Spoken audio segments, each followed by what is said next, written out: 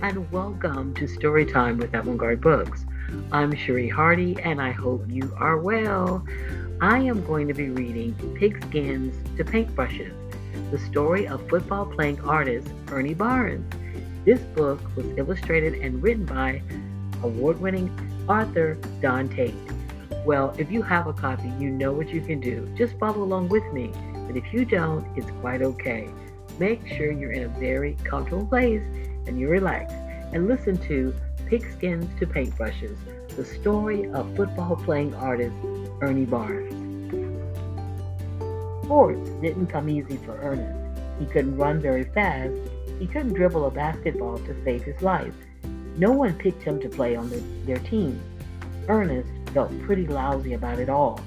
I couldn't conform easily to the athletic ideal, once said. It seemed most everyone expected boys to be good at sports, especially in the Bottom, a neighborhood of hard-working but poor African Americans in Durham, North Carolina. Ernest was good at something, however. He was good at art. In his sketch pad, he drew pictures of trees and clouds, animals, and people. In the mud, after a light rain, he sketched flowing lines all over his yard. Ernest never said much. His artwork was his voice. Opportunities to learn about art were slim for kids in the Bottom during the 1930s. Art museums, as well as restaurants, hotels, and most colleges were off limits to black people. Segregation was the law that kept white and black people apart. Laws didn't stop Ernest's mother from finding a way. Ernest's father was a shipping clerk at a tobacco company in Durham. His mother worked in the home of an attorney, a man who loved classical music and art. Sometimes she took Ernest along to her job. While she worked, Ernest scanned art books the attorney had welcomed him to look at, books brimming with the works of revered artists such as Toulouse-Lautrec, Delacroix, and Michelangelo. Bold, expressive brushstrokes, bright, vivid colors, long, exaggerated physiques painted Ernest's memories for years to come.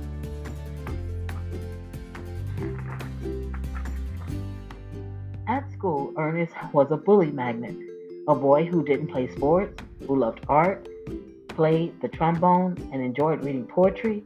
He got teased for being different. They hated me, he once said. One day after class, kids circled around.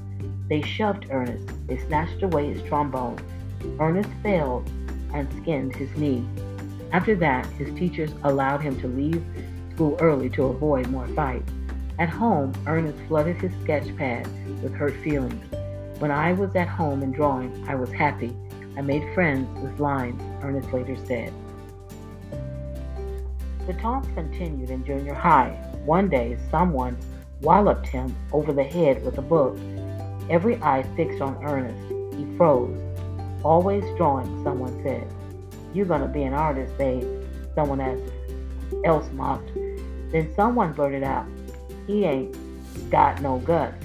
That's why he won't play football. That's what real boys do." So many people thought. When the teasing became unbearable, Ernest dragged himself to the coach's office and joined the football team. Practice drills began with an ear-piercing whistle, but Ernest couldn't keep up. Running in a helmet and pads was like exercising in an oven. The coach fumed. "You never will be nothing," he yelled. His berating didn't stop there. "You too pretty to play this game." That was it. Ernest quit the team.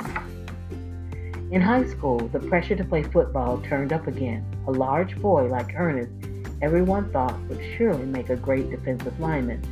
Ernest had a plan though.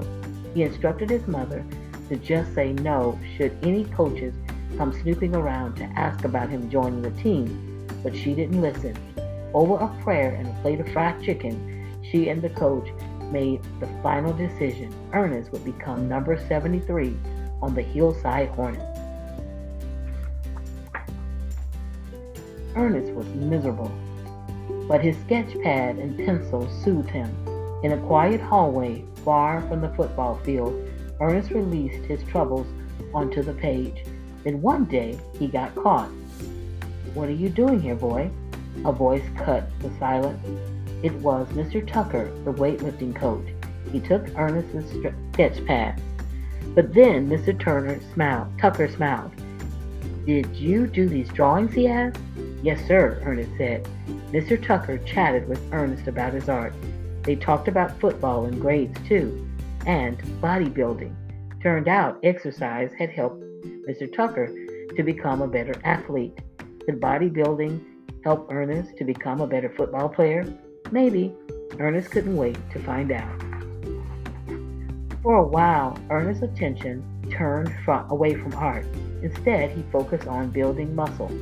At home, he followed Mr. Tucker's instructions. He exercised and lifted weights. He pushed himself all summer. When football season began in the fall, Ernest was a muscle machine with confidence to match. Not only did he play football, but Ernest also became the team captain. Later, he joined the track team too, becoming state champion in the shot put. By graduation, he had earned 26 athletic scholarships to colleges and universities. After that, no one messed with the 6'3", nearly 250-pound lineman again. I found a groove, Ernest later said. I love to win. No offers came from Duke University, only 7 miles from his home, or from the University of North Carolina. Black players weren't allowed. Segregation was still the law. His mom promised him a car if he'd stay at home and attend nearby North Carolina College, an all-black school that welcomed him with a full-ride scholarship. And so that's what Ernest did. He played hard-nosed football. He heaved the discus and hurled the shot put, but his heart longed to create. Ernest quit the track team to devote more time to developing as an artist. I never left art, Ernest said. He adored the large studio classrooms, the easels, the sweet smell of oil paint. He studied anatomy, perspective, light, and shade. He experimented with new mediums like charcoal and inks. He learned more about art history too. Sometimes Ernest got stuck for ideas on what to paint. He asked his art teacher about it. If you're going to be an artist, you've got to work from your experiences, the teacher told Ernest. When you're on the field, check out what is going on around you. Ernest listened. Then he realized how football and art were one and the same. Both required rhythm. Both required technique. Passing, pulling, breaking down the field. That was art. For Ernest, art and football could not be divided. From that point forward, he painted images from the game of football. While Ernest grew up admiring art and books, he never actually been to an art museum. Laws prevented that, but now the laws had changed. When an upcoming field trip to the North Carolina Museum of Art was announced, Ernest was over the moon excited. Other than the post office, the museum was the fanciest place he had ever been. Some paintings on the walls were realistic, others were abstract. Ernest was having a great time, but he also felt disappointed. Something was missing. Where are the paintings by Negro artists? He asked the museum guide. I'm afraid your people don't express themselves this way, she said. Words as cold as ice. Words Ernest knew weren't true. Laws had changed, people's attitude had not. After college, Ernest was ready to pursue a career in art. He even sold his first painting to a basketball player. The $90 I received was great, Ernest said, but the real excitement was in having him hang my paintings in his home. Nothing slowed Ernest's dreams, except for maybe one thing, an offer to play for the American Football League. On draft day, professional teams chose players, and Ernest hoped to get picked. A career in football could make him a rich man. On the morning of the draft, he opened the sports section of the newspaper and searched for his name. Ernest's hands were sweating. His heart pounded. Several of his teammates were listed, but his name was missing. Then he saw it. Ernest Barnes, a tackle at North Carolina College. He dashed out to the garden to show his mom. Look, Mama, look. I got drafted by the Colts. Wow, imagine that. The kid from the bottom, who no one chose to play on their team, was now in demand from the biggest football league in the nation. Ernest would become a professional football player. The world champion Baltimore Colts had been eyeing Ernest throughout his college years.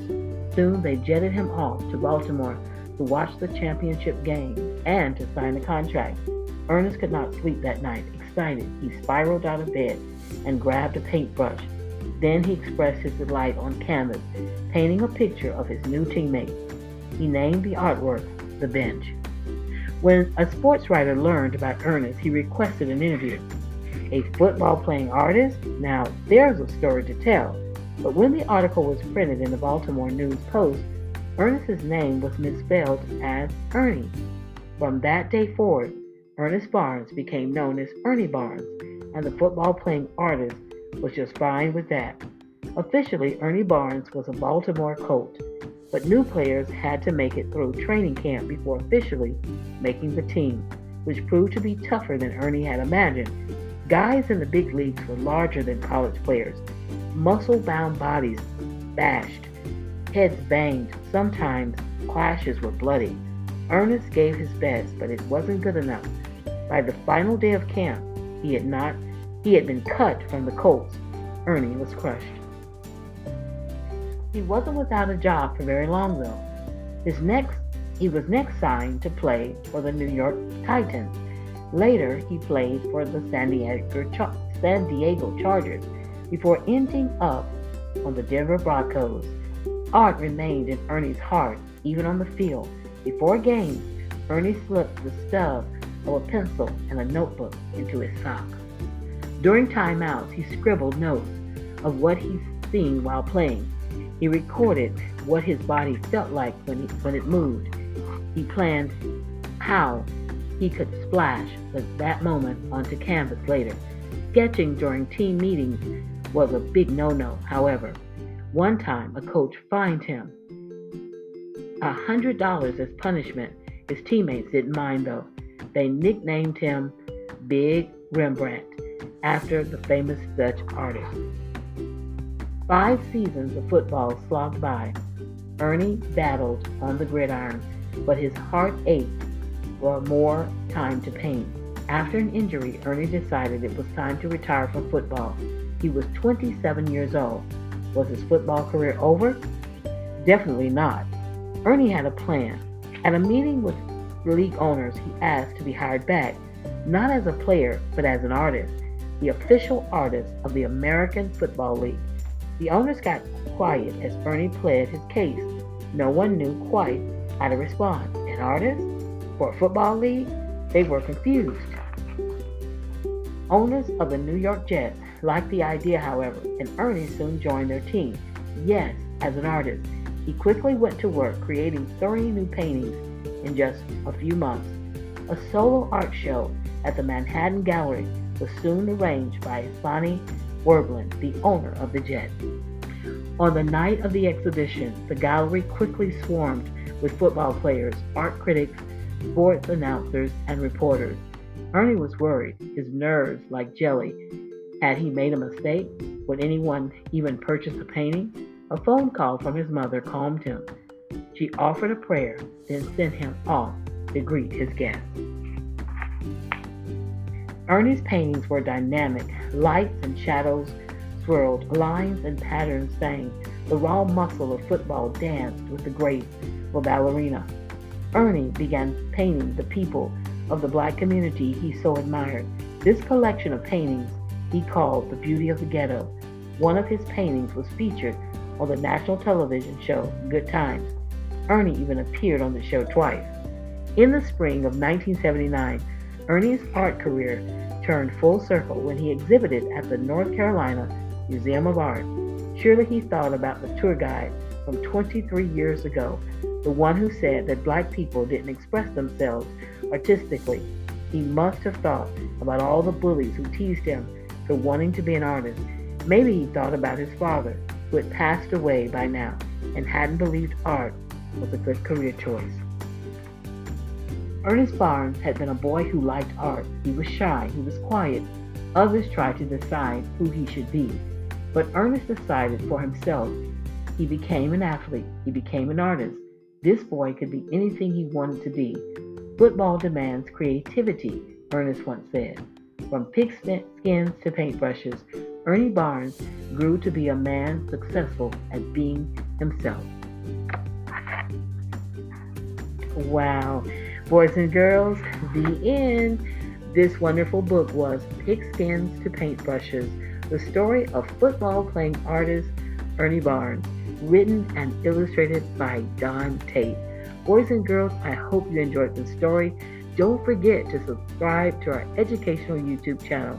Have a beautiful day. Take care.